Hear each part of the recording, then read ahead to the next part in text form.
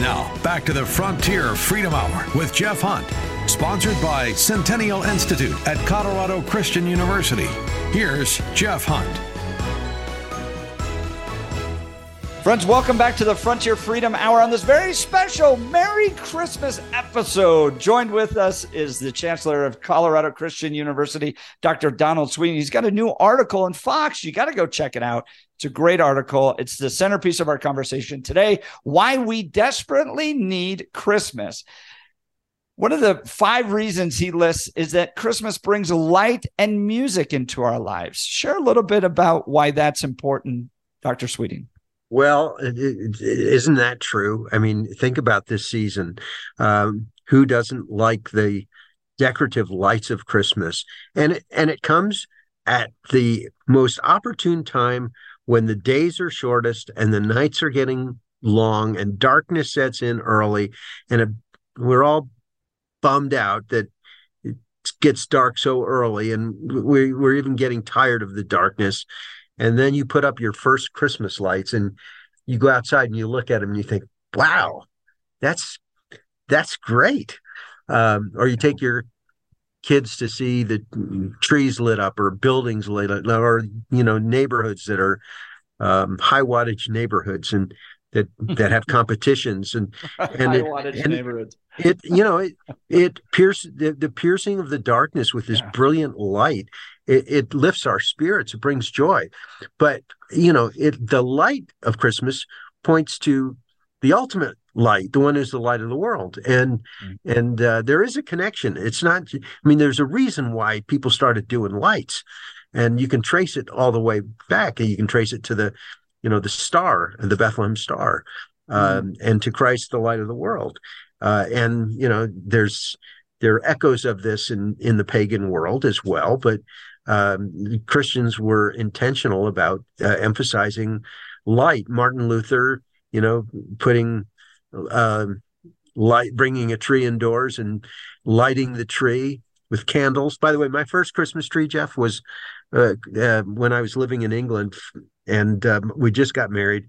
We couldn't afford much at all, but so we had a tiny little tree, and the store we were at didn't have strings of lights, but they sold candles. So we actually had candles on our first tree. And I remember when we lit it, we didn't keep it lit that long because I didn't want to burn the apartment building down, but it was just spectacular. And the joy that it brought. And that was just the lights. It's not even the music. Christmas brings light into our lives. Does it look different than the lights, like the little plastic lights, when you actually have real candles in your? Oh yeah, it does. Tree? They're flickering, and you don't have as many, but and you're worried that you could start a blaze that gets out of control. But this is what they did, in the Victorian age, in the 19th century, before there were electrical lights that, we can buy at Home Depot or Lowe's. This is what people did. They would light their tree with candles on. Now, have you and your family ever gone to cut down a Christmas tree? Yes, we have. This is one of the joys of living in Colorado. You can do this in Illinois, where we used to live, but it's not as neat, where you can get a tag and you make a reservation and you go and you walk into the forest in the deep snow and you cut it down and you drag it to your car. It's really great. So we did it that way. Although one year I had a neighbor who he called me up. He said, you don't need to go to the mountains this year. Yeah, I have this beautiful pine in front of my deck and it's in the way, and it would make a great Christmas tree. You can come and cut it down. So we went to his house, we cut it down. It was perfect,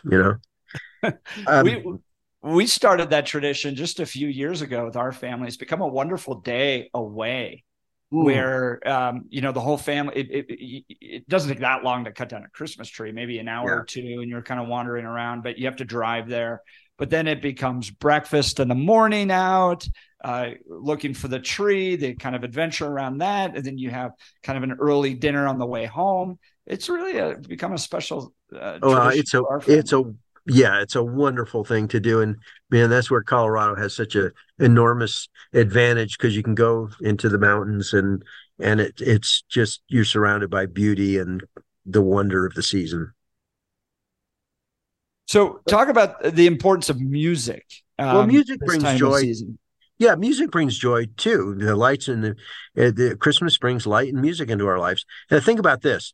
So Christmas is the um, only holiday with its own genre of music. Uh, Pretty much, I mean, It's an Halloween doesn't really interesting have point. a tradition of music, and Thanksgiving doesn't have a tradition of music, and Easter maybe a tiny bit, but not really. But Christmas, oh my goodness, it's an industry, and it's been that way I mean, for a long, long time. And true, some of the new things are pretty cheesy, but there's a rich tradition of great music that lifts our spirits. And So I think that's a source of joy for us. Our family this year, I mean, we attended three Christmas concerts. Colorado Christian University puts on a spectacular Christmas concert early in the month. We do this every year, and our whole School of Music, with all their teams, their orchestras and chamber groups and choirs and jazz ensembles and Celtic teams and dancers and it's all a glorious Christmas festival of praise to the Lord for the great gift of His Son. So we did that, and then we went to a service of lessons and carols at a local church, and then I went to the Chris Tomlin concert at Cherry Hills Community Church last weekend for a big Christmas celebration. I mean, the music is incredible. It lifts. I pull out the CDs that are unique to the season, or you can go to Spotify or Apple Music, iTunes, and you can pull it down and create your own list and revel in it. It's a true source of joy. Christianity is a little unique in this sense of its dedication to music. This goes all the way, obviously, all the way back to Scripture, the Psalms, David singing and joy before the Lord. What makes Christianity unique in its celebration of music? Well, early on, there was a strong outpouring of even music that celebrated the birth of Christ. Some of the oldest Christian hymns, like "Of the Father's Love Begotten," before the worlds began, are about the coming of Christ. And Christianity is a singing faith, and in that way, it's very different from Islam and from other religions. And I think it's the Christmas tradition anyway is rooted in the Christmas story, where the angels are declaring His praise when He comes, and there are these outbursts of praise by Mary and Simeon and others that they can't keep quiet. There's joy, and there's something about the announcement that lifts the heart and makes you sing. So it's been a singing faith. God didn't need to do that. I often reflect on the idea that God didn't need to make sunsets, orange and beautiful and all the colors there. God seems to really be a God that loves people singing in joy and giving Him praise. I mean, think about the depth of Handel's Messiah. Like the complexity, the flowing power that comes through that. And it's rooted in not just kind of like poppy. I shouldn't say this, but I will. Taylor Swift, like just kind of poppy music, but there's a depth rooted in eternal truths found in Scripture in the Christmas music. Well, I think God loves music, and there are pictures even in Scripture of the Lord singing over His people, and you get a sense that there's even a mysterious music in the spheres, that God is a love of beauty, and He created music, so being made in His image, we love it too. It resonates with us and speaks to us on a level deeper than just intellect. And intellect's important, but it reaches a part of us that goes much deeper. I've talked to different people who they would say it was listening to the music of Bach that brought me to faith in Christ. Mm. And the powerful, not just the lyrics, but the powerful music and the beauty of it. So yes, I think you're right saying that.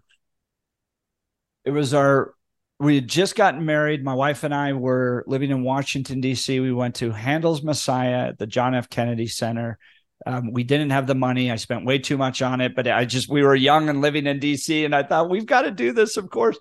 And my wife had just found out she was pregnant, and it was during the Hallelujah chorus when everybody stands. I love that. It's almost baked into our culture that you stand up during the Hallelujah chorus to reflect the angels singing Hallelujah, which is Hebrew for "you all praise him." And it was at that very first moment that our daughter kicked in my wife's womb, and I'll never forget it.